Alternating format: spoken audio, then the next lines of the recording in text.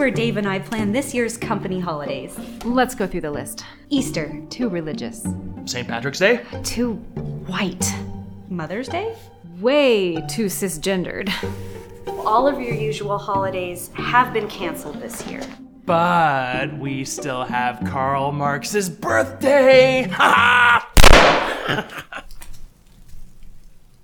Need a real reason to party? Find a new job at redballoon.work. Based on the CDC's numbers, official European mortality monitoring, and life insurance claims in the United States, since the introduction of COVID shots for those between the ages of 18 and 49, excess deaths and deaths from unknown causes in that age group have skyrocketed exponentially, and still our prime tyrant and health czars push the injection. It is insane. We brought you a story not too long ago of 6 GTA doctors who died suddenly after receiving the third COVID injection, most of them healthier than normal.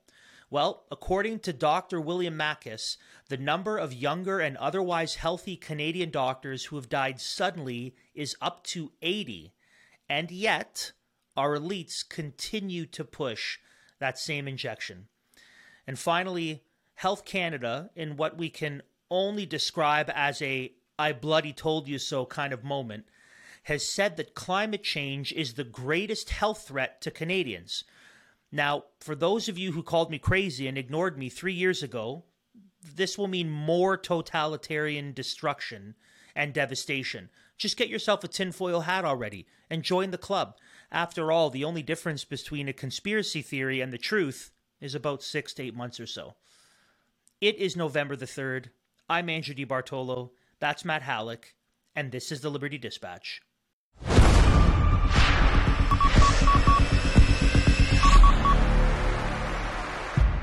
Welcome to the Liberty Dispatch, broadcasting across enemy lines into the Canadian culture war. Thank you so much for tuning in yet again, and wherever you're getting the podcast from, whether it's on Rumble at rumble.com/user/Liberty Coalition Canada, on our YouTube page, Liberty C Canada, you can check us out there, or on your favorite podcast catcher. We would encourage you to interact with our content, to subscribe to the various shows and channels, and to really share our content with others, because it helps win the algorithm game and get our content before more people, and that is definitely needed to push back against the insanity of our legacy media and the government narratives. And let's be honest, we're seeing they're working in lockstep. So do that for sure. You're also going to want to go over to the FLFnetwork.com. That's the Fight Laugh Feast Network. We're on it.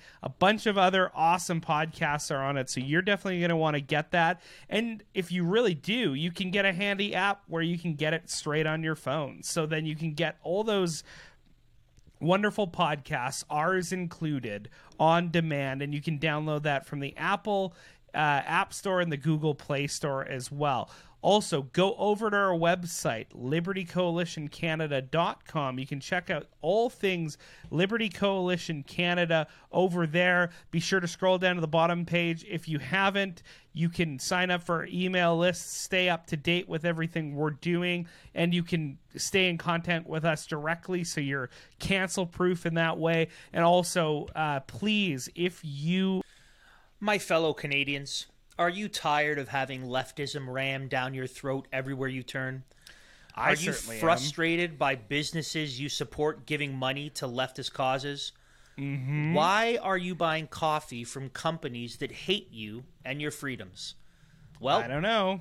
Resistance Coffee Company is here for you. And now you can enjoy the wonderful taste of fresh roasted coffee with the knowledge that your money isn't funding the leftist causes you despise. In fact, Resistance Coffee gives 10% of every purchase to organizations that are fighting for the constitutional freedoms of Canadians. Resistance Coffee roasts specialty-grade coffee beans, which means you're getting high-end coffee that is roasted fresh for you. Be done with stale grocery store coffee. Support Canadian freedoms. Go to resistancecoffee.com/LCC and join the resistance today. And when you use that /LCC, you'll get 10% off your purchase. And Matt showcased some new swag for me today. He showed me a new hat and a new shirt. Good. Like father, like son. And so Yes, 10% off your yes. purchase. That's hats, that's mugs, that's merch, that's coffee. Go to resistancecoffe.com/LCC. Well, Mr. Let's Matt, be honest, our Andrew. And no, but we're not moving on. Let's Okay, be honest. I'm sorry. How much does Justin Trudeau look like Fidel Castro? That's hilarious. Allegedly. We have to be careful. Allegedly.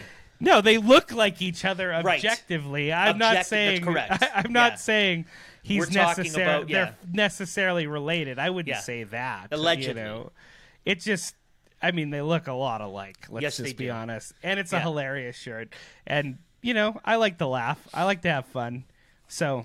I'm appreciative of the Buy that Resistance shirt. Yeah, Coffee guys. buy that doing shirt it. for in anticipation of the holidays for causing trouble at Christmas dinner.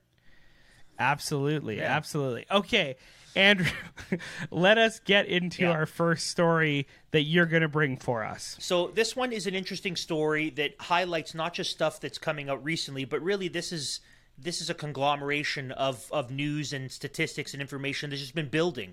Right, this story is a snowball that's basically been building for the last year and a half, and we periodically touch down on it as more information comes out. But what we want to bring to everyone, especially in light of what came out with Dr. William Makis recently, is that various sources in Canada and the United States are revealing an alarming growth in excess deaths among young people, especially, that can't be explained by COVID-19 because of vaccination rates, and because of other factors, given the fact that they're normally healthy and don't have their hearts explode. So this is alarming data. So what we're going to do is we're just going to touch it a couple of the high points, and then we're going to talk about it. So the first one is this. The CDC has seen an unusually high amount of excess deaths in the United States beginning in April 2020, which people say, oh yeah, that's the virus. But the largest spikes of excess deaths in the United States actually came after, and we have links. We have about 8 links here for this story. You can plot it. The highest spikes for excess deaths in the United States come just after the introduction of the first dose of the injection, and surprisingly enough, the third dose of the injection. That where you see these are introduced, where Americans are told, oh yeah, go get your shots, are the first and the third, and that's where you see quite the spike in excess deaths in America, and particularly so, or alarmingly so, among young adults. That's first. Second, One America, which is one of the largest insurance providers in the United States, reports that deaths in people age 18 to 24 are up 40% since the introduction of the third shot. This is a quote from a representative. We're seeing right now the highest death rates we've seen in the history of the business. So this is life insurance. Not just at One America, the company's CEO, Scott Davison, said during an online news conference this week. The data is consistent across every player in that business. And what we saw just in third quarter, we're seeing it continue into fourth quarter, is that death rates are up 40% what they were pre-pandemic, he said. Now, again, we know it can't be the virus itself because the overwhelming evidence shows that people age 18 to 24, the seriousness of it is less than the flu, that the seasonal flu is deadlier than coronavirus for young adults and children. So that's the second bit. The third one is this. The CDC finds that people aged 12 to 29 who've received the COVID injection have higher rates of myocarditis than young people who've not received the injection, including those who've had coronavirus. So those unvaccinated people who don't get the injection, who get sick, have lower rates of myocarditis than those who did get the injection, showing again that it's not the virus that's causing these health problems, it's something else altogether. And then the fourth one is this. EuroMOMO, which is a mortality monitoring system in Europe, finds excess deaths in teens and young adults increased by, buckle up, 239% since the European Medical Association introduced the COVID injection. Quote, in 2022 so far, there have been 3,437 excess deaths among 15 to 44-year-olds. That is 1,179 more deaths than occurred in 2020 at the alleged height of the COVID-19 pandemic. And that's 2,241 more deaths than the 2017 to 2020 average. This equates to a 187% increase in deaths among 15 to 44-year-olds throughout 2021 compared to the average of 2017 to 2020. Also, the overall number of deaths throughout 2021 to 2022 so far in that same age group, 15 to 44, and the combined week 0 to week 52, 2017 to 2020 average, and the week 0 to week 37, 2017 to 2020 average. There have been, here come the numbers, there have been 6,069 more deaths throughout 2021 and 2022 so far compared to that same average between 2017 and 2020. This equates to a 239% increase overall, again, in an age group where the statistical mortality of COVID is so low, it's the same, if not lower, than the seasonal flu. And when do we see these increases? The introduction of the injection, either first, and where we really see a spike is the third dose. The third dose is where things really take off. So we have all the links with the numbers and the graphs and the charts for you to look at to verify that we're just not making this stuff up. But here you have it. Deaths are up, excess deaths are up, myocarditis is up, life insurance company says deaths are up. We talked a number of shows ago about casket companies saying their business is through the roof, especially for kids' caskets. It's much higher than normal. And here we have now Europe seeing 239% increase in mortality since the introduction of the injection. Light has a beautiful way of dealing with darkness, and the best disinfectant is just to keep saying, here's what we're seeing. Look, hold up this dead carcass of the lockdowns and the jabs and the masks work and are safe. And we're just going to keep holding it out for everyone to see. It's out in the open now. There's no more hiding this.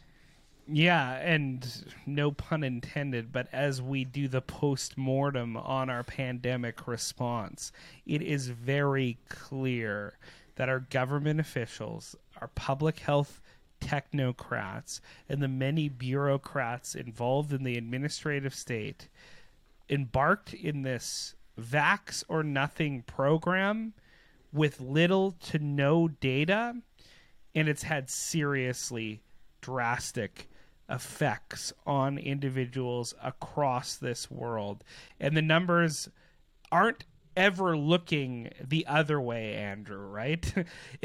The news is never breaking against the fact that what we're seeing is these lockdowns, these vax mandates, these measures that were put in place were it's never coming out that they were reasonable, that they actually fit the data, that the vax can actually justify what these people, these tyrants across the world have done to people concerning COVID-19. So, I mean, it is awesome. Thank you for compiling those numbers and that research, Andrew, and to all those who are studying these things, because it is important to bring these things to light. And despite what the some publications want, which is a COVID amnesty as this information comes to light, despite that, what we need to do is continue to hold people accountable, to hold their feet to the fire, and to let the light shine into the darkness and let the truth prevail in this situation, because we need to understand what happened and why it happened in order for us to move forward. And people will have to be held accountable. I've said it before, they will have to be held accountable for doing these things in a totally inappropriate manner. So that's all I've got to say on that, Andrew. I think that this is going to come up in our episode, and this is going to be something we're going to have to talk about more. I know I've been discussing with a fellow pastor who's been very outspoken about stuff, and talking with him about maybe interviewing him soon and getting him on the podcast and doing a special release that we're going to talk about COVID amnesty. So hopefully in the next week or so, maybe 2 weeks, we're going to have a special edition interview where we talk about COVID amnesty and forgive and forget and kiss and make up.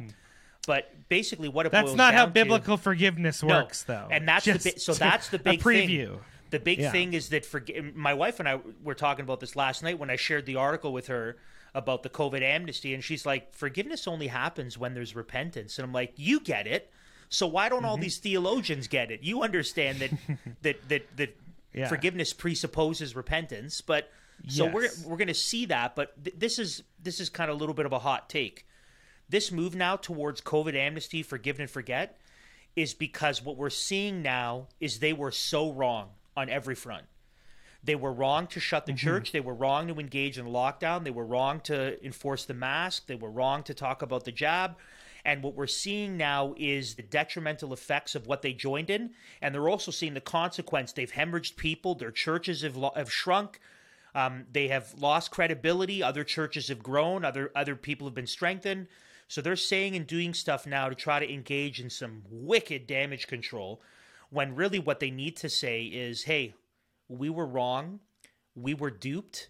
All those sources that you were quoting, that we were simply saying you were an anti-government conspiracy theorist, maybe if we took a second to look at the sources and do our own research, we would have realized we were wrong about this. Rather than doing that, all they're saying is, oh, let's just put it behind us. And I'm willing to. I'm willing to forgive the fact that decisions that we made and things that we encouraged in this country are the reason why we're seeing young adults die at alarming rates. I'm willing to forgive you as long as you're willing to say, we were wrong, we played it wrong, we're complicit, we'll never do it again. Oh, then, brother, come back in, but not before that. Not before that. Absolutely. And that's a good point, Andrew. For us who have been outspoken, who, whether you've taken the initial vaccine or not, or you have refused to take the vaccine, but you're regardless, you're against these tyrannical mandates, whatever, which there's many of those people in that camp, we have to be ready to forgive and to restore our brothers and restore our family members and our friends who encourage this tyrannical behavior. We've got to be willing to forgive and have tender hearts towards those people, and understand that, yes, maybe some people did get caught up in fear and anxiety and they were not acting rationally and appropriately, but we cannot cover over their sins if they're not willing to repent thereof. So that's going to be an important episode, and I'm looking forward to diving even deeper into that, because it's a very important topic that goes far beyond what we're doing here on the podcast, and it gets into like, how do Christians interact with their each other? It really gets to the heart of like biblical counseling, essentially. So I'm looking forward to that discussion, but that's something that we want to keep in mind as Christians is, how do we forgive people, and what are the prerequisites of that forgiveness? Because that will determine how we're going to act. But just for our own heart, Andrew, we should be tender-hearted and ready to forgive those who do come in repentance. Yeah, more this is having to navigate the post-mortem, right? Having to come up to the crime scene and see what happened, and now figure out how to proceed. There's going to be a lot of relational work to be done, and we're prepared to do it. But what we cannot do is we can't simply forget and then sweep under the rug and pretend like nothing happened, because the only way we can move forward in unity is if we're honest about what happened, and if we're honest about what needs to happen now moving forward. So I'm ready to have those discussions. Hard but necessary discussions. Absolutely. Yeah. Well, Matt, while we're talking about people who have made mistakes, let's talk about a group of people who have made insanely large mistakes. That's our federal government. Their response to economic difficulties is to print more money until it's worthless, driving up the cost of everything, essentially stealing from your hard-earned pay. They also want to monitor your spending by way of centralized digital currency, and they want to control you by way of a digital ID. What you need to do is you need to take control of your own resources and be responsible for your own money, which is your responsibility. And Bull Bitcoin wants to help you to do just that. Bull Bitcoin is a 100% self-funded, freedom-minded Canadian Bitcoin exchange that wants to protect your financial freedom and help you protect your resources. If you're at all aware of what's going on in our country, you should seriously consider connecting. Let me do that line again. If you're at all aware of what's going on in our country, you should seriously consider connecting with my friends over at Bull Bitcoin and buying at least some Bitcoin today. Sign up at mission.bullbitcoin.com/LCC and have all your questions answered. Bull Bitcoin is the exchange I personally trust for all of my Bitcoin purchases. That's mission.bullbitcoin.com/LCC. Matt and I are not financial advisors. We are not CPAs, but we are telling you, send an email, make a phone call, ask your questions, and be wise. At the very least, be responsible with your resources, be excellent with what the Lord has given you, be wise and be good stewards. Talk to my friends over at Bull Bitcoin. So, Andrew, our second story is like unto the first. It's very similar in the fact that it is now compiling some of the data that we're seeing over the last 2.5 years, and it's really distilling some truths from that data. And specifically what I'm talking about is the sudden death toll for young, healthy Canadian doctors is now up to 80 doctors. We covered, as you made mention, Andrew, a story that was linking 3 doctors who all died as very healthy doctors, very healthy individuals under some peculiar circumstances after receiving the 3rd dose of the vaccine. And what we're seeing is those numbers are far greater than what we originally reported, and it seems to be climbing day on day on day on day. An Alberta doctor is calling on the Canadian Medical Association, the CMA, to look into what he says is a significant jump in doctors' sudden deaths following the rollout of the COVID-19 vaccines beginning in December 2020. I am now providing you an update with information about 80 young Canadian doctors who died suddenly or unexpectedly since the rollout of the COVID-19 vaccines, wrote Dr. William Makis, a nuclear medicine physician and a former clinical academic colleague at the Department of Radiology at the University of Alberta, in a letter written to the CMA on October 15th. 4 more doctors have died since that letter was written, and these unexpected deaths are accelerating, and you cannot continue to ignore this, Dr. Makis says to the CMA. McMaster University recently announced the sudden deaths of 3 young, fully vaccinated medical residents during the summer of 2022, which is obviously unprecedented. We're talking about young, healthy individuals that are dying suddenly. All Canadian medical students and residents were forced into these unscientific, unethical, cruel, and harmful COVID-19 vaccine mandates. And now, Andrew, we're seeing the unfortunate results is an increase in sudden deaths among healthy physicians across our nation that are unexplained except for the entrance of these experimental gene therapies on the scene starting in 2020.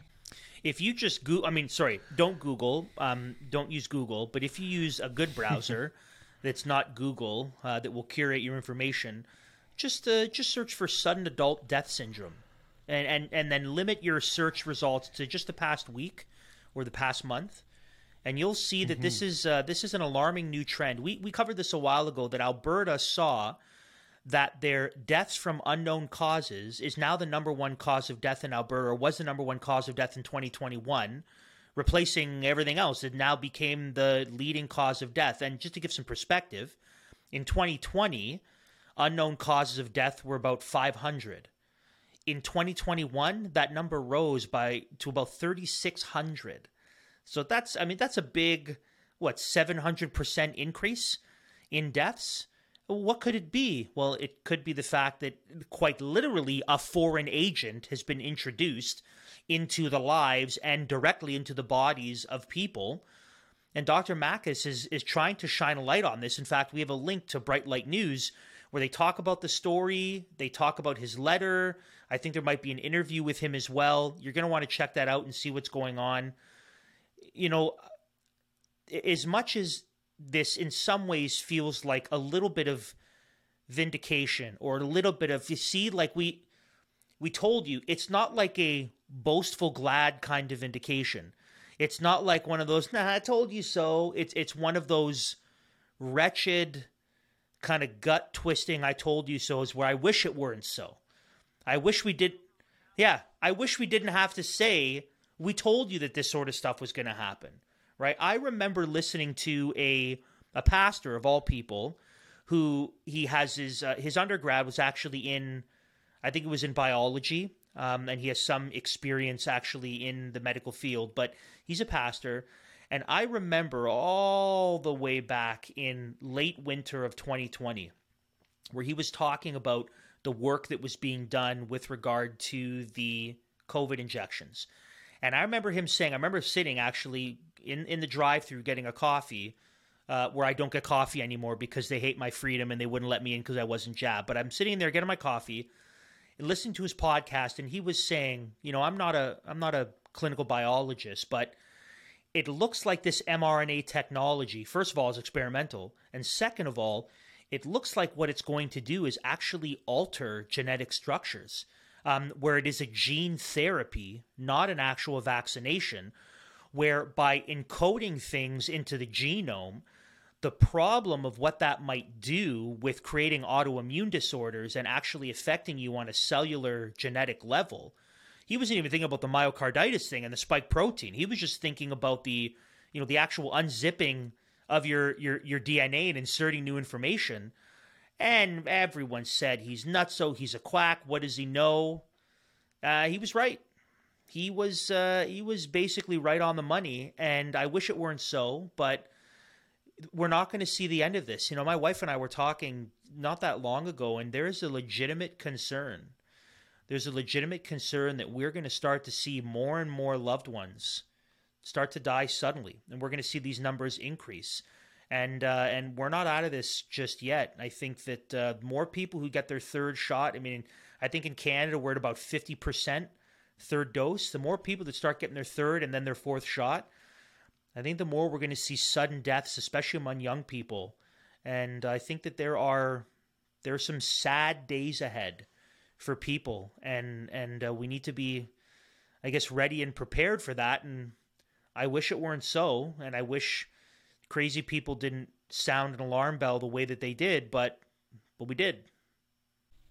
Yeah, no, absolutely. And like you say, we hope that we're wrong on these things. Many of the stuff that a lot of people like ourselves have been saying over the last 2.5 years, we don't take joy in the fact that these prophecies, so-called, have come to fruition, right? It doesn't give us joy, because it means a lot of suffering, a lot of loss of freedoms. And that's the reality of the situation. But we have to be sober-minded. We have to understand the times, and we have to act appropriately. We have to act appropriately and faithfully to what the Lord would have us do. And That's, for my money, what I've been so disappointed with the church's response, because I think there's been so many good biblical principles that have not been followed over the course of the last 2.5 years that have led a lot of people within the church to go down this path of government and health bureaucrat coercion with little or no interposition on behalf of the people who ought to do that, which is pastors and elders and leaders of the church. In fact, a lot of churches never even issued an exemption to congregants for vax mandates, for religious objections. That's the least of what a leadership should be doing during a pandemic. But so many men who were put in charge of churches sat on their hands, buried their head in the sands, and did not act in a way that showed that they understood the signs of the time, that showed that they understood what was going on and what we were actually dealing with. And that, to me, Andrew, is really what's so hard to swallow. It's less that we're running out of conspiracy theories, because they all seem to be coming true, but it's more the fact that we saw this stuff with foresight, not with hindsight. Now, hindsight, it's proving what we were saying, but the fact that so many people who were supposed to be the watchmen on the wall, who were supposed to be the shepherds guarding the sheep, proved to be hirelings. They proved ill-equipped to do that job and understand the signs of the time. And that's the truly tragic part of the story for me, Andrew. And this outlines a number of things. First of all, you're not hearing this stuff anywhere else. I mean, if you follow Bright Light and maybe True North and Rebel, maybe a little bit, but you're not hearing this. This stuff is, if you only get a steady diet of CPC and Global and whatever else, and the Toronto Star. I always love seeing those Toronto Star ads on Facebook. Integrity and truth, and I'll just spend if I wanted to be lied to, if I wanted to spend my money being lied to, I'd hire someone who's a professional speaker, so at least it's enjoyable. Not have the hacks over the Toronto Star lie to me. Anyways. So so you're not hearing this. So this stuff now, which is, it's like there metaphorically, and in many cases literally, there's a dead body in the middle of the floor and everyone sees it. And here you have the legacy media pointing their camera, oh, look at the window. It's a beautiful window with a nice view. There's like a dead body. And here you have people saying, listen, what's going on here? Let's highlight this, right? In part, they need to cover it up. They need to not display it. They need to not have more people wake up to what's going on. And this, I keep bringing up the conversations I have with my wife, because it just so happens when you're a pastor during a pandemic and you also happen to co-host a podcast and kind of help direct Liberty Coalition Canada, you talk about these things with your wife. It's conversations that come up. But we were talking about this, and she asked me the other night. Yes, she asked me the other night, Matt. She said, how many people are going to wake up, Andrew? Like, what percentage? Like, let's think, how many people are so locked into the fear that nothing will ever bring them out of it? How many of them were deceived, and maybe with time and exposure, they'll snap out? How many are kind of done with it? They've already turned the corner. And then obviously you have, the nutsos like us that have been, conspiracy theory, anti-government types since the beginning. So how does that all play out? And, I kind of, the truth is, and so for you, our dear audience, there might be people in your life who you could bring them all the info you want. And because they've been so gripped and reconditioned by fear and propaganda, I don't think they're ever coming back. I think we've lost them for good. I think there are a number of people who have been reconditioned forever. And a good sign of that would be someone who still wears a mask outdoors or in their car. There's a good sign we're never going to get that person back. That they have been lost to the indoctrination, and fear now owns them, and they have fully submitted to the medical establishment. But I still think there are people who might not come all the way over on the freedom side where we are. But I think there are people who are saying, this doesn't make sense. Like, if it works, why do I have to take 5 of them? Like, that doesn't make sense. If it works, why is it that, like, the masks, we all wear masks and everyone still got sick? And, like, what's... So I think for you, our audience, continue to search for the truth of things. Continue to uncover this stuff, shine a light on this, bring it to people. And hopefully, right, the only way we come out of this, the only way we really see a turn, is if more and more people say, listen, enough is enough. That's not true. I'm not playing this game anymore. That's how we really, really turn it as a culture. That's how we move in the right direction with this as a Canadian society. So continue to find places where you have the light shining and exposing and bringing you truth, and continue to bring it to bear on those in your life. I know I could attest personally to people around me who, some of them are engaging in a little bit of this COVID amnesty, right? Some of them are saying, hey, I'm sorry, I said some things before, they were mean, and that's all, and you did more than that, but whatever. But I think some people are actually saying, who said some pretty vile stuff about me and friends, they're kind of coming around saying, well, I tell you what, I'm not getting a fourth one. This is just not going to happen. And if they say I can't do this, that's fine. I'm going to have to deal with it. Enough is enough. And it's not just because time has gone on. It's because they continue to see, well, this is what this means, and this means this, and this is what's going on. So be diligent. And Andrew, like I said, it's only going in one direction, right? Right?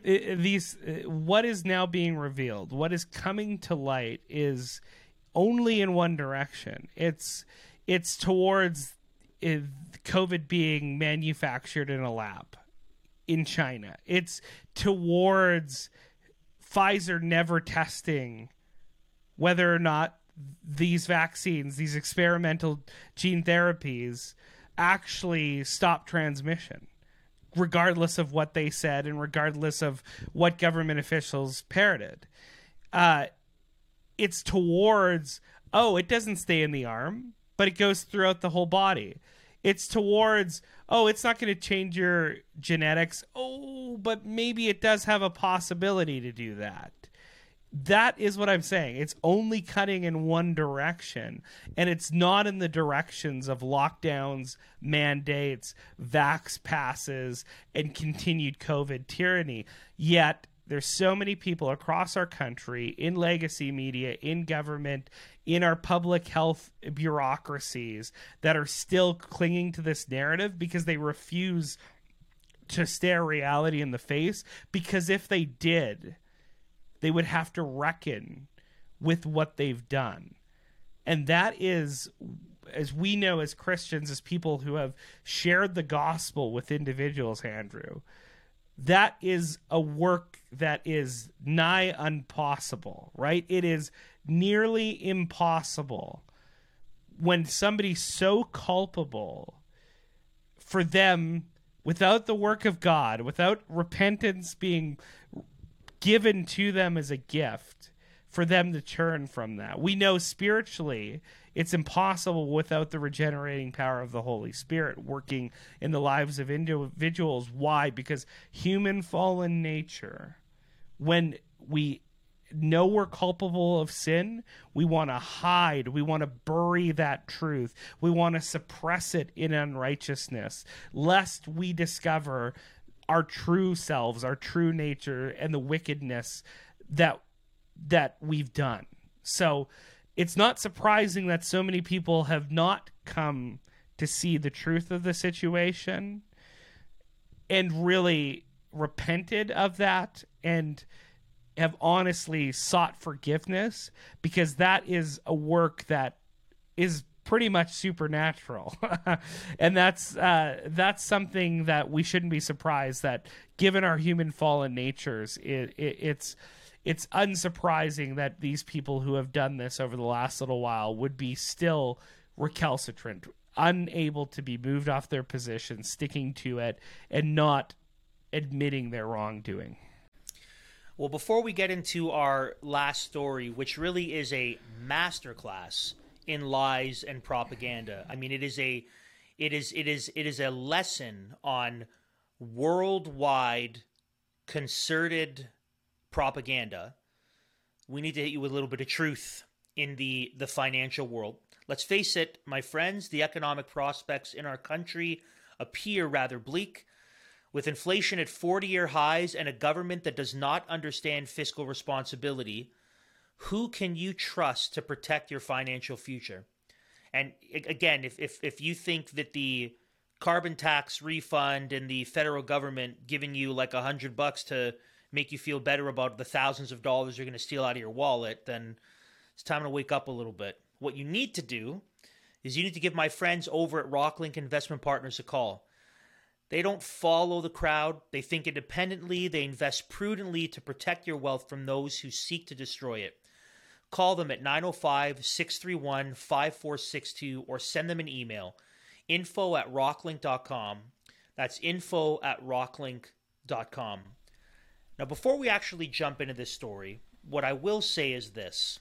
If you don't have yourself a tinfoil hat, it's time to get one. For two reasons. You've been saying it for a while now. I have, but I'm saying it now. A couple things. One, what we're about to outline for you, we have been sounding this alarm probably for a good 18 months now. Once we saw what was happening with the COVID stuff, we saw what was coming down next. We were able to see this. So first of all, I told you so. Right, we're about to say what we're about to read. If I told you 2 years ago that, oh, this is their plan or this is what they're going to say, people are like, you're nutso. Okay, I told you so. First of all. Second of all, eyes open. This is next. Okay, so if I could be a prophet, what I would say is this. I believe, and this isn't a fear thing. This isn't to make people worried. This is just be honest about it so that you can be prepared and so you can know what's happening so that you can do what's required to take care of your family, your church, your community, and really, really understand what's happening next. I believe that this globalist, Marxist cultural behemoth that has set its sight on Western civilization because really biblical Christianity props that up. That's the enemy. The enemy is biblical Christianity, and Western society is just a proxy. Because they're trying to install a new sensibility, a new social religion, a la Rousseau. That's Christianity, which is the true religion that worships the true and living God, is the biggest affront to this Marxist globalist takeover. Absolutely. So this behemoth will come in the form of a two-pronged attack. One of the prongs we've talked about a lot. One of the prongs is going to be a radical gender and sexual ideology that will set its specific targets on the church, because the only people that have a particular sense of marriage and sexuality and gender understanding really are Christians with a biblical worldview. So it will specifically set its sights on the church. What does that look like? Looks like Bill C-4. What it looks like is some of the concerns even with Bill C-11. What it looks like is Bill 67, which is working its way in Ontario Parliament right now, the gender equality in the education system.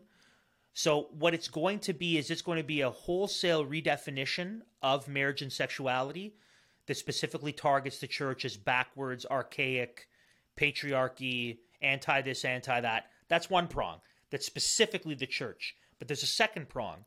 And the second prong really will come at culture more broadly, right? Canadians more generally. And this second prong is climate alarmism. The climate alarmism will be the second prong that will have the effects broadly that they desire to have specifically on the church with its gender stuff, which is the continued destruction of our economy, the continued snatching away of rights and freedoms of Canadians, the imposition of a totalitarian, grossly overinflated managerial state, and really the ushering in of this globalist elitist agenda, which, shout out to the episode we did about Canada being the vanguard of this globalist agenda. Yeah, from the WF. We have the receipts. It's all there. We're not crazy. It's all there. So we need to talk about this. So I'm saying this now because we've been saying this for a year and a half. The next push, the next move in the chess game from the tyrants is the climate move. It is the climate change, climate alarmism thing. And it's and they say that themselves. That's like, what we're going to see. Like, Yeah, absolutely. They say that themselves. If you read Schwab at all, if you look at the World Economic Forum, they've been very open with the fact that COVID was entryism, right? That was the foot in the door to totally restructure how governments interact with their people. It was a fire drill. One of the articles we have, COVID was the fire drill for what to do during climate stuff. We'll see that article in absolutely. A bit. And then it's now the predicate. Hey, look at how much we diminished the carbon footprint of humanity by shutting down for these few months. So sure, COVID might be going away. It might be endemic, but wouldn't it make a lot of sense during these fall health periods where there's lots of viral activity and influenzas spreading, if we lock down to then have a better carbon effect on our society? You know, you can just reason through these things apart from what they're actually saying. And that's why those of us who have been pushing back against the principles that held up the fact that these mandates and these lockdowns and stuff from day one, because of what this does and because of the precedent it sets, it's not hard to get from point A to point B. And I like you, Andrew, I remember sitting in a meeting with a bunch of people from our congregation, and I said, before I even read Schwab, I said, you better believe the next step that's coming is they're going to declare climate change a public health emergency, and they're going to use a lot of the same techniques they used during COVID to stop this new public health emergency, which is the greatest. You know, it's of existential threat, right? It's far worse than COVID. So they can be even more draconian in what they're doing. They're going to use this in this way. And that's what we're seeing. It's now out in the open. Andrew, maybe we thought that people like Theresa Tam were, as COVID, as the virus mitigates, as it becomes endemic, as it attenuates, it's not as bad as it once was. We thought maybe the Faucis and the Tams of the world would ride off into the sunset and we'd be free of them, even just for a PR standpoint, like maybe just give people a break. But you would be mistaken if you thought that were the case. In fact, they already have a new job, the federal government does, for Theresa Tam, and that is mobilizing public health action on climate change in Canada. These are a bunch of the stories that are coming out that are all pushing this narrative in Canada, and we want to read them for you. This comes from the Mobilizing Public Health Action on Climate Change in Canada. It is straight from the federal government itself. This is how it reads. Climate change is the single biggest health threat facing humanity and the livability of the planet. In Canada, I can just hear the music. Yeah, absolutely. We're not even through the first paragraph here, and the clouds of doom are already surrounding us. Okay, back to it.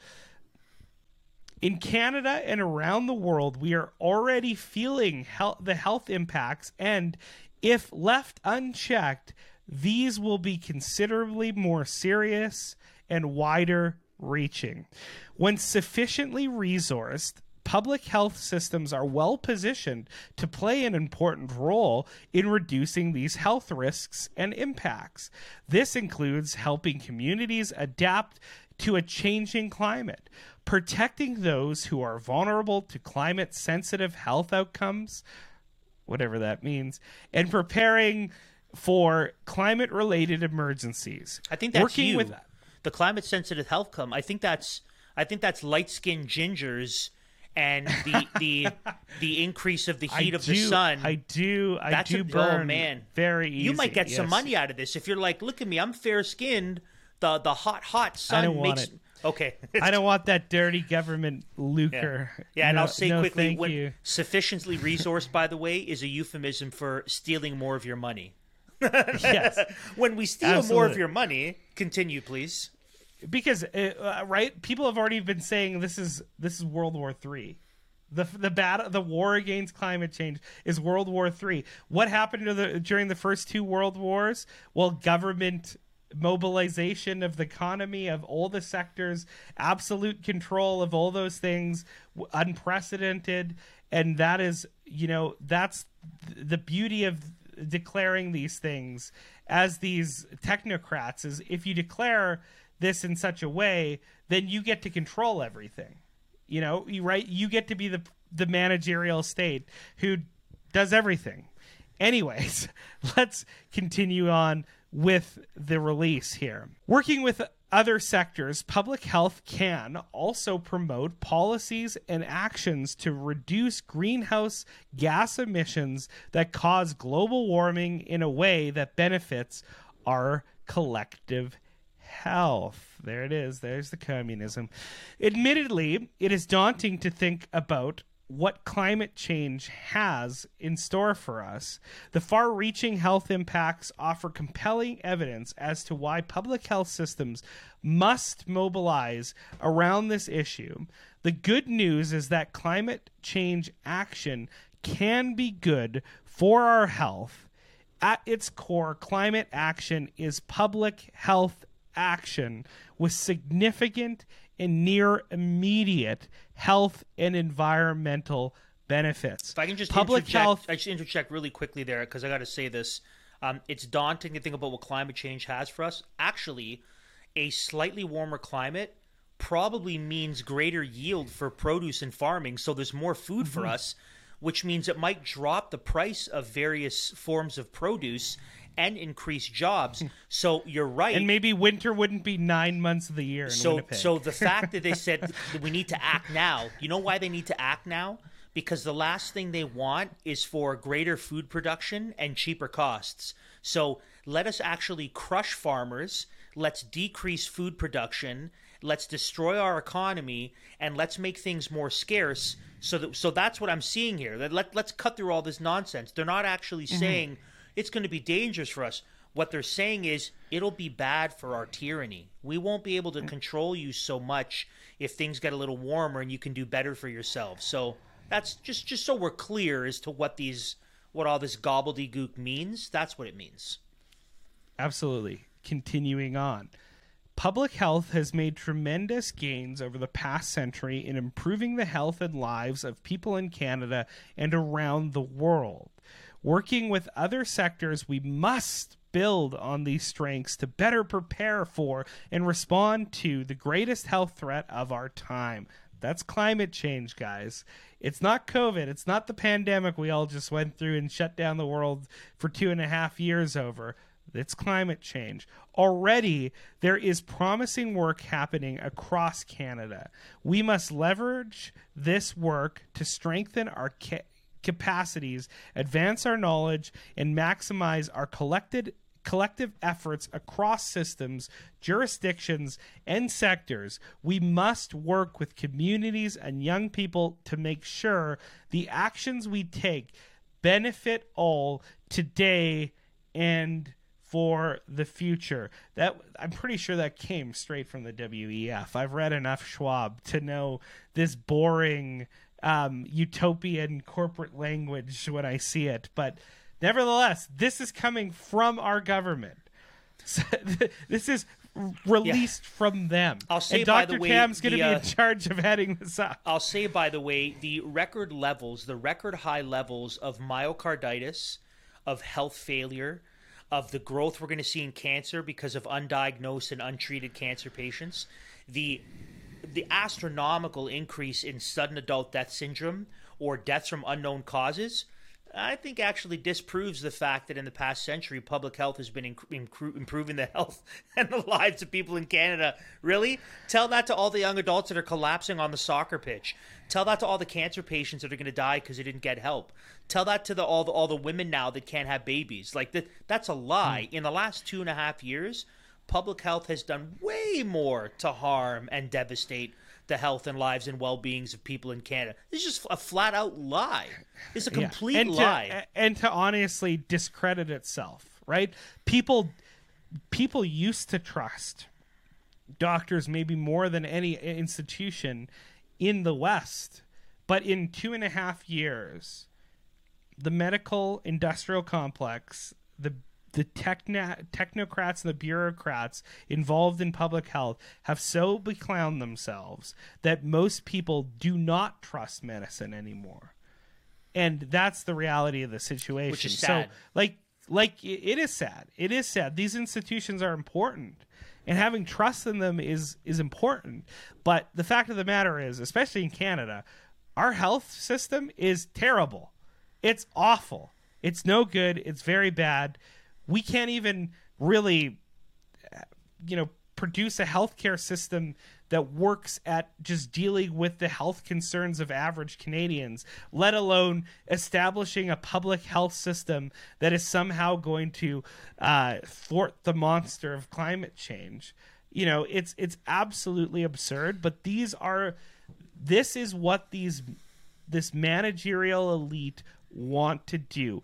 If you think about everything that's being said in this happy clappy language, what does it mean? It means more centralized power, more government control over every sector of life in Canadian society. That's what they're calling for. So they say happy clappy, put a fun soundtrack in the back, we can all dance around, hopeful music can swell, and we can all get emotional. It's like Terminator 3. It's like Terminator 2, where it's like when she's that dream she keeps having, where the kids at the park and they're swinging like, oh, that's what they want. But then really what's going to happen is a nuclear bomb is going to rip the flesh off Sarah Connor. And where's Sarah Connor in this analogy? Yes. Where's Sarah absolutely. Connor? So here's how we want to take the rest of this episode. You might be thinking, okay, that's fine. Whatever. Okay, Theresa Tam, she's crazy.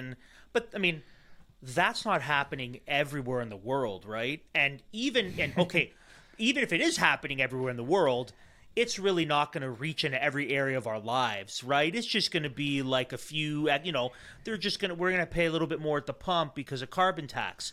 Here's how we want to take the rest of this episode. We have a number of articles that we've linked in the comments, and we just have some snippets from these articles. And what this is going to highlight for you, our dear audience, is that this play is a worldwide play, and that this play is going to infringe in every area of your life. Your driving, your groceries, your work, everything.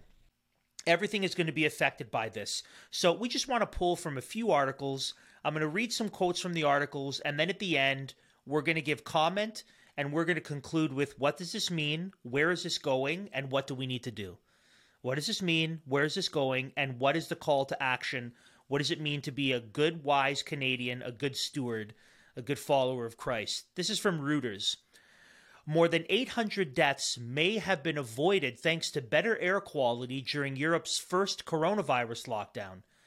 The European Union's Copernicus Climate Change Service, CAMS, said on Wednesday, the effectiveness of certain measures are clear to see, CAMS director Vincent-Henri Puech said. I hope I said his name right. I don't want to be unkind to French people. Calling the findings extremely significant. So here's what Reuters was saying. And by the way, this article isn't from last month. This article, I think, is from a year ago. So this has been a long-standing play. Basically, what they're saying is when Europe had their first lockdown, we actually saw some improvements in air quality. So maybe these measures are effective. Effective for what? Combating climate change. Meaning what? Could they bring more lockdowns in order to reduce our carbon footprint? Now you're thinking like a conspiracy nut. This is from Al Jazeera. The world should react with the same urgency to climate change as it did to the coronavirus crisis, the Red Cross says. Wow. Thank you, Red Cross. Warning that global... Oh, we got stingers? Whoa! Come on. Okay. That should be the Grim Reaper music, though. Okay, so warning that global... We'll get it. That doesn't work. We'll work this all out in post. So the Red Cross says, warning that global warming poses a greater threat than COVID-19. Even as the pandemic rages, climate change is not taking a break from wreaking havoc, the International Federation of Red Cross and Red Crescent Societies, the IFRC, said in a report. Of course, the COVID is there. It's in front of us. It is affecting our families, our friends, our relatives, IFRC Secretary General Yagen Champagne told in a virtual news conference. It's a very, very serious crisis the world is facing currently, he said of the pandemic, which has already killed more than 1.3 million people. Okay, 1.3 million people, they all didn't die from COVID. That's a lie. Half maybe. Okay, all these people have died. It's wreaking havoc. COVID is the enemy, right? But he warned climate change will have a more significant medium and long-term impact on the human life and on Earth. So you think 1.3 million, climate change will kill us all. That's what he's saying. Okay? That's what I'm saying. Let's just get through it. It's the greatest health pandemic. It's an existential threat. Therefore, we can be even more draconian. That's the logic. This is from nature.com. The United Kingdom has made strong progress in reducing carbon emissions and was an early adopter of a net zero by 2050 target. However, the government's independent advisory climate body advises that policy steps taken so far do not yet measure up to meet the size of net zero challenge. In this context, the introduction of personal carbon allowances, PCAs, a mitigation proposal developed in the 1990s, is ripe for revisitation. I'll also say, by the way, in the 1990s, when they said that there was an ice age that was coming to destroy us, or in the late 1990s when they said that by the year 2012 the polar ice caps would be melted and polar bears would be dead and the Earth would be destroyed, they got it wrong. So if you're going to revisit any of that garbage from the 90s about climate alarmism, clearly you're not about scientific discovery and integrity. You're about agenda. So the and just quickly too, there was also an episode we played a while ago. Can't remember exactly which one. One of the men who was at the Davos meeting during the World Economic Forum conference actually was talking about creating an app that would track people's personal carbon footprints. Yes. So now they're not only going to install these policies, but they're going to have the technology to aid them in tracking people and their carbon footprint. So that's really important to understand as well. So personal carbon allowances. The article continues. This policy aims to link personal action with global carbon reduction goals. A PCA scheme would entail all adults receiving an equal, tradable carbon allowance that reduces over time in line with national targets. In its original design, the allowance could cover around 40% of energy-related carbon emissions in high-income countries, encompassing individuals' carbon emissions relating to travel, space heating, water heating, and electricity. So you're given a carbon allowance, and you can't use more than that, otherwise we turn off your heat and you can't drive anymore. Oh, but you can trade. You can broker in your carbon allowance, which means a little old lady that doesn't require a lot of air conditioning and who doesn't drive, she can broker and trade you some of this is a movie. This is a dystopian post-apocalyptic movie where you're trading in carbon allowance? This is crazy. This is that movie. I can't remember the name of the movie with Justin Timberlake where people now deal in time, right? Like you have a certain amount of time left to live, but you can broker in time. So you work to get more time. You can buy things with time. You can, it turns out that these dystopian movies, instead of seeing it as a cautionary tale, the left just takes it as suggestions. Yeah. That these scripts become policies. Like, oh, that's a good idea. Yeah. So you can broker. I never thought about in carbon allowance. Oh my goodness! Yeah. Just keep going. On that end, sorry, just to interject, I'm reading a book by Vivek Ramaswamy, CEO of Strive, and he talked about how Google, one of their executives that's no longer over there, openly pontificated about a future where Google had its own police and militia. So That's terrifying. Again, that's terrifying. But it's like all these dystopian ideas seem to be suggestions for the managerial elites of our society. Yeah. Up next, Anyways, by the continue. way, if I'm let me put my tinfoil hat on. Up next, Mm-hmm. Minority There it is. Report. Minority Report Yeah. is next. there you Criminalizing thoughts or pre-crime, and seeing who could do what, who's capable of what, based on social media. You come hit me up again in 10 years. If I'm wrong, I'm wrong. I don't think I'm going to be wrong. I think I've talked pre-crime about is on next. as I've talked about on the program many a times, right? That's the regressive tolerance idea by Herbert Marcuse calls for pre-censorship of conservative ideas, even violent pre-censorship of conservative ideas. So that's the reality of the situation that we're facing, coming Andrew, and it's soon- not that far-fetched. Coming soon to a life near you, Minority Report. Anyways, the article continues. Personal carbon allowances were envisioned to be deducted from the personal budget with every payment for transport fuel, home heating fuels, and electricity bills. So you have a budget. You got to decide. Do you want to drive or do you want to stay warm? If you want to stay warm, you can't drive so much. If you drive more, it's going to be a cold winter. People in shortage would be able to purchase additional units in the personal carbon market from those with excess to sell. It's crazy. It's a plot of a movie. New, more ambitious PCA proposals include economy-wide emissions. Listen to this, encompassing food, services, and consumption-related carbon emissions. For example, food, services, and consumption-related carbon emissions, for example. Now, here is the cherry on top. Listen, when I was researching this, we could have gone on for hours. Their articles, the stuff, it's all bad. So I just wanted to pick some real dingers. So this is the cherry on top from The Guardian. And we made allusion to this earlier. The coronavirus pandemic is quote unquote just a fire drill for what is likely to follow from the climate crisis.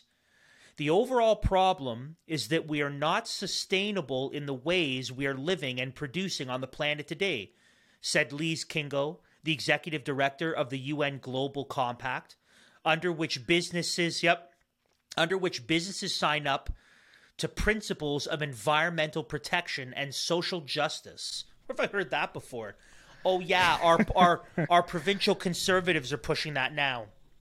Way to go! Well, we also conservatives. covered Andrew in one of the first programs we did together. We covered insane bills, and one is calling for at the federal level a bill about climate and environmental justice. I remember. So that's the merger. That's the marriage. That was of one of our these two first things. episodes, Matt. It was. Yeah. Yeah, it was good. Wow, People watched it. the world has gone I'm surprised mad they're still watching. since then. So Yeah. this is the end of the article here from The Guardian. Listen to this quote, okay? Here we go. And if there's doom music, here it is. The only way forward is to create a world that leaves no one behind, except for Christians who don't get jabbed. We can be left behind. She said, so this is the executive director of the UN Global Compact, where businesses and countries sign on for environmental protection and social justice. She said there were, quote, very, very clear connections, end quote, between the COVID-19 and climate crises. So, these articles didn't come out today. This has been in the ether for the last 2.5 years especially. And for anyone who's paying attention, they have been signaling, there have been overtures towards saying COVID's terrible, but we had to destroy the economy, snatch all your freedoms away from you, and really bring devastation and ruin to our country in order to keep you safe, right? Is okay, good thing that COVID is done, but climate change, that's even worse than COVID, which means what? The measures are going to have to be even more intense, because for COVID, I remember when our premier said, I'm going to set up police officers and OPP officers around the province doing checkpoints, making sure you're not driving any more than you need to. And all these municipal police forces said, we're not going to do that. We're not going to do that. And then he dropped it. And we were like, man, that was close, because that was a big deal. Well, guess what? Do you know what will allow for justification for police officers to set up checkpoints to make sure that you're not driving more than you need to?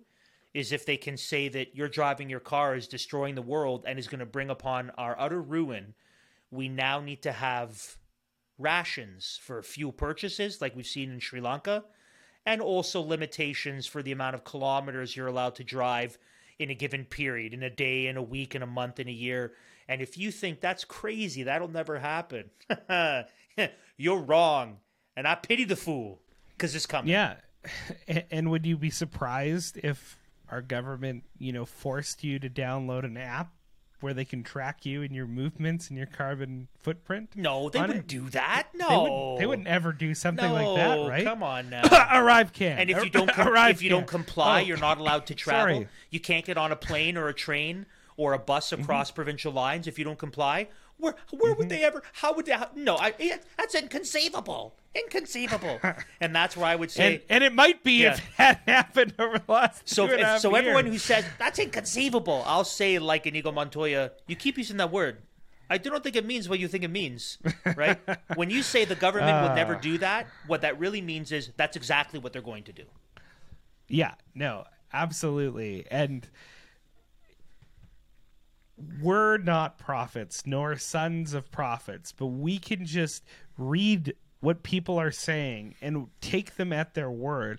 And the point that I want to get across, Andrew, on this is when we talk about the escalating of measures, of draconian implementation of these COVID or of these climate lockdowns, stuff like that, of these climate measures, we have to understand it's also going to be the scope, right? Because that's part of this. The argument that comes from Klaus Schwab, the WEF, the UN, the WHO is since the Industrial Revolution, the world's been more connected than ever, and globalization is a force that cannot be stopped and must be reckoned with.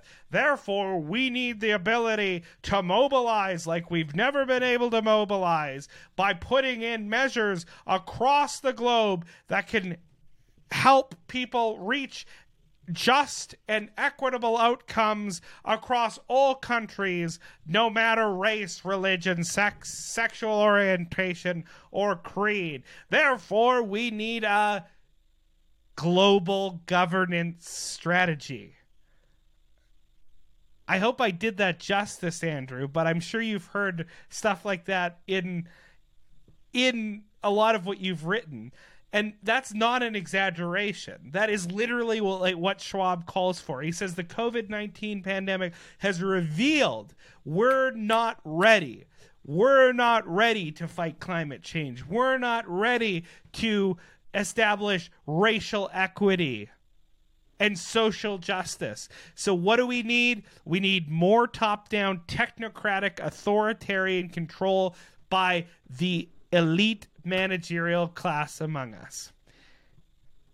And is that self-serving? Obviously it is, but that is what they're pushing for.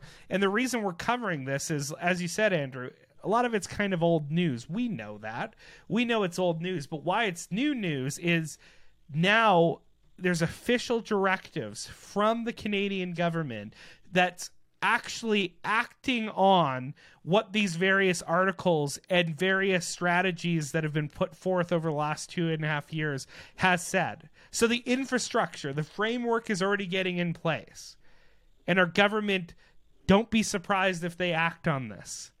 But we've already, because they're already acting. Yeah, the carbon tax is an example of the first of this. The carbon tax is a way of saying, which is kind of silly, where it's you can't destroy our environment unless you're willing to pay for it. Like, that seems really weird.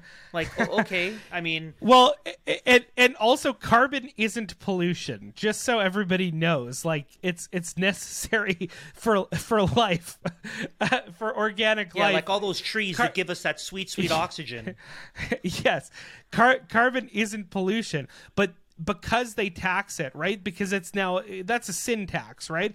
It's the same way that they tax smokes and other sort of sin, quote unquote sins. That's now what they consider carbon. So carbon, though it's necessary for life to flourish, it is now considered a pollutant. And what do you see from our federal government? Oh, the conservatives want to roll back the clock in time, and they want to make it free to pollute now. That's what Pierre Poilievre wants. He wants a world where it is free to pollute. And it's like, no.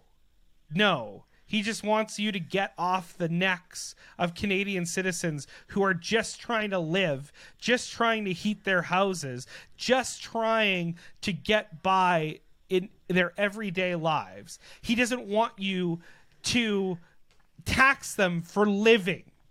But they are pro-pollutant. They're just pro-pollutant in a syringe in your bloodstream and calling it a vaccine. So they're not. They have their approved pollutants. They're not against toxins and poisons that destroy things.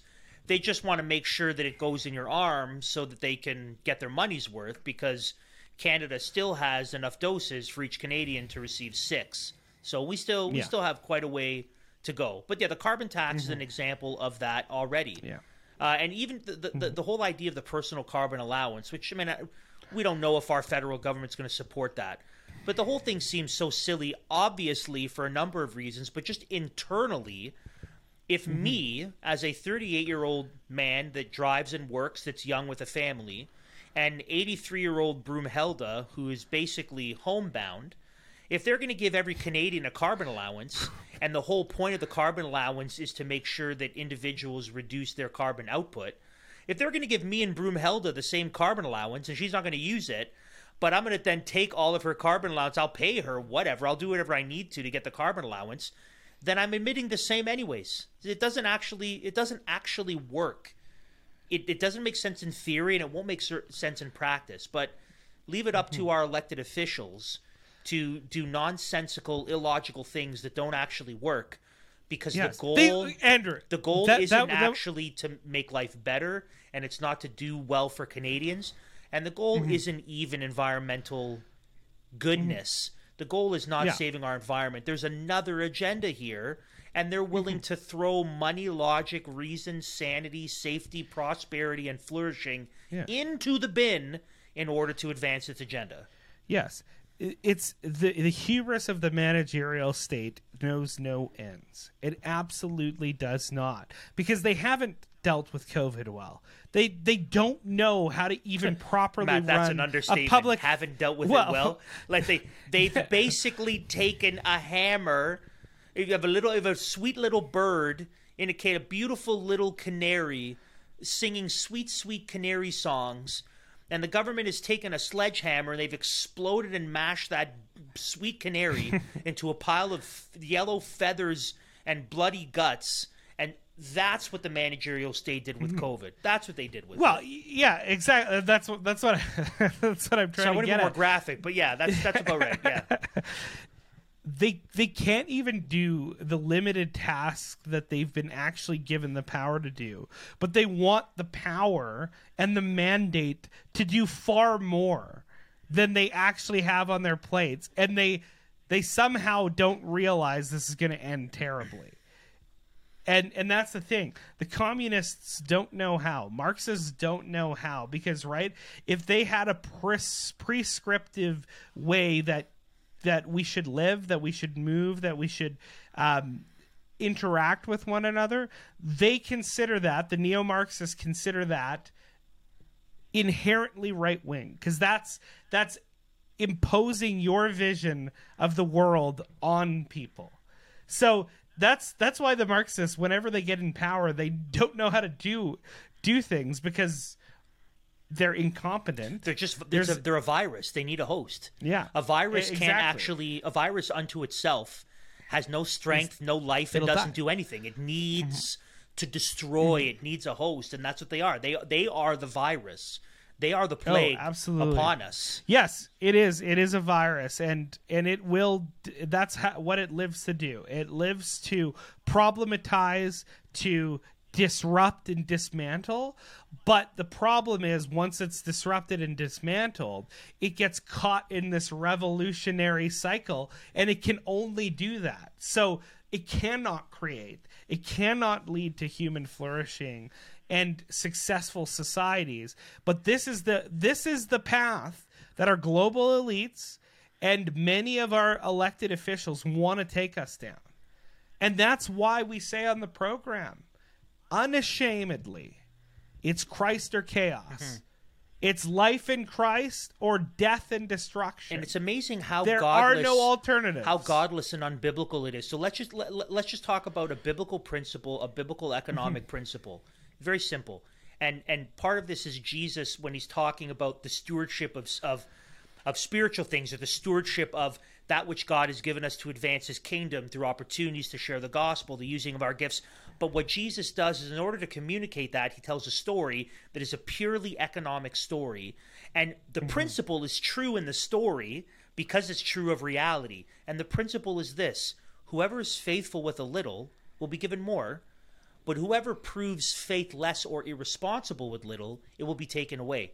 That is a true biblical principle because God's made the world, and the world functions a certain way. And those who show faithfulness, integrity, and excellence with a little bit, you give them more. And that they're given more responsibility and maybe more authority and maybe more resources. But the one who squanders it, who shows that they are faithless and irresponsible, you don't give them more. That is the way God has designed the world to work. And what do we see among our elites? We see a full-on rejection of that, which we would say is common sense, and it's common sense, again, because it's how God has made the world to work. There are laws, there are economic laws that are objectively true. So they reject that, and then what do? They take those who devastate and give them more. The point you made about COVID, look how irresponsible. Look how brutal they were. Nothing they did worked. Nothing they did helped. All they did was make it worse. All they did was jack up the deaths and the suffering and the economic collapse and the people with cancer. They just made it worse. So what are they saying now? Oh, no, give us more power. Give us more money. If we're going to be biblical, what we need to say to them is, you have been utterly faithless, irresponsible, negligent, and evil with what we've given you. You should get no more. But because they reject Absolutely. God and his law, they say the opposite. No, give us more. No, let's ruin it more. Listen, we only set one house on fire. Why can't we set the whole block on fire? Why not the whole country on fire? That's what they want to do. So we got to see this through that this is a spiritual thing. There are spiritual realities. There is a God purposed design to the world. And what we're seeing here is not just a lack of common sense. We're seeing what happens when you reject the way that God has made the world to work, and you impose your own understanding. What do you see? Chaos. Well, you see utter destruction. That's what happens when you reject God's design in all aspects of life. It truly is Christ or chaos. That is the alternatives, and that is the biblical antithesis that we must understand. And if you like it or not, it's the truth of the situation. And you're seeing it come to pass in what we're seeing from our managerial elites in our society. Well, I know this has been depressing to go over this stuff and to ponder this dystopian hellscape that the leftist neo-Marxists among us, those who are in the managerial elite, would have us go into, would like to thrust this into. We know that can be depressing, but that's why we exist at the Liberty Coalition Canada, that we can take this information, that we can take this news, that we can analyze it, that we can filter it through a Christian worldview and spit it out to you, our audience, that you might understand the truth, that you might push back with us against what's happening. And the fact of the matter is, this is the real existential fight. This is the real battle that must be won. It's against the managerial administrative elites in our society and their grand utopian visions. That's why we have to get active. That's why we have to fight back against these plans, because we must win. The sake of Western civilization is really at stake here. And that's why we exist on the program, is to create that united front for liberty in Canada and hopefully across the world. That's the beauty of the internet, is we can get these programs out to everybody, because the fact of the matter, these plays are being run in every country. They're being run on a global scale, and we need concerned citizens to fight back and get involved and to support us who are doing this work. There's many others. We constantly are pushing you towards them to highlight the work they're doing. We're not alone in this fight, but we have a unique perspective in it, and we would hope that you take some value in what we're doing, and that you would support us here at the Liberty Coalition And not Canada. just a unique perspective, but a unique operation, right? So we're going to shine a light on this, which you're not going to get most other places.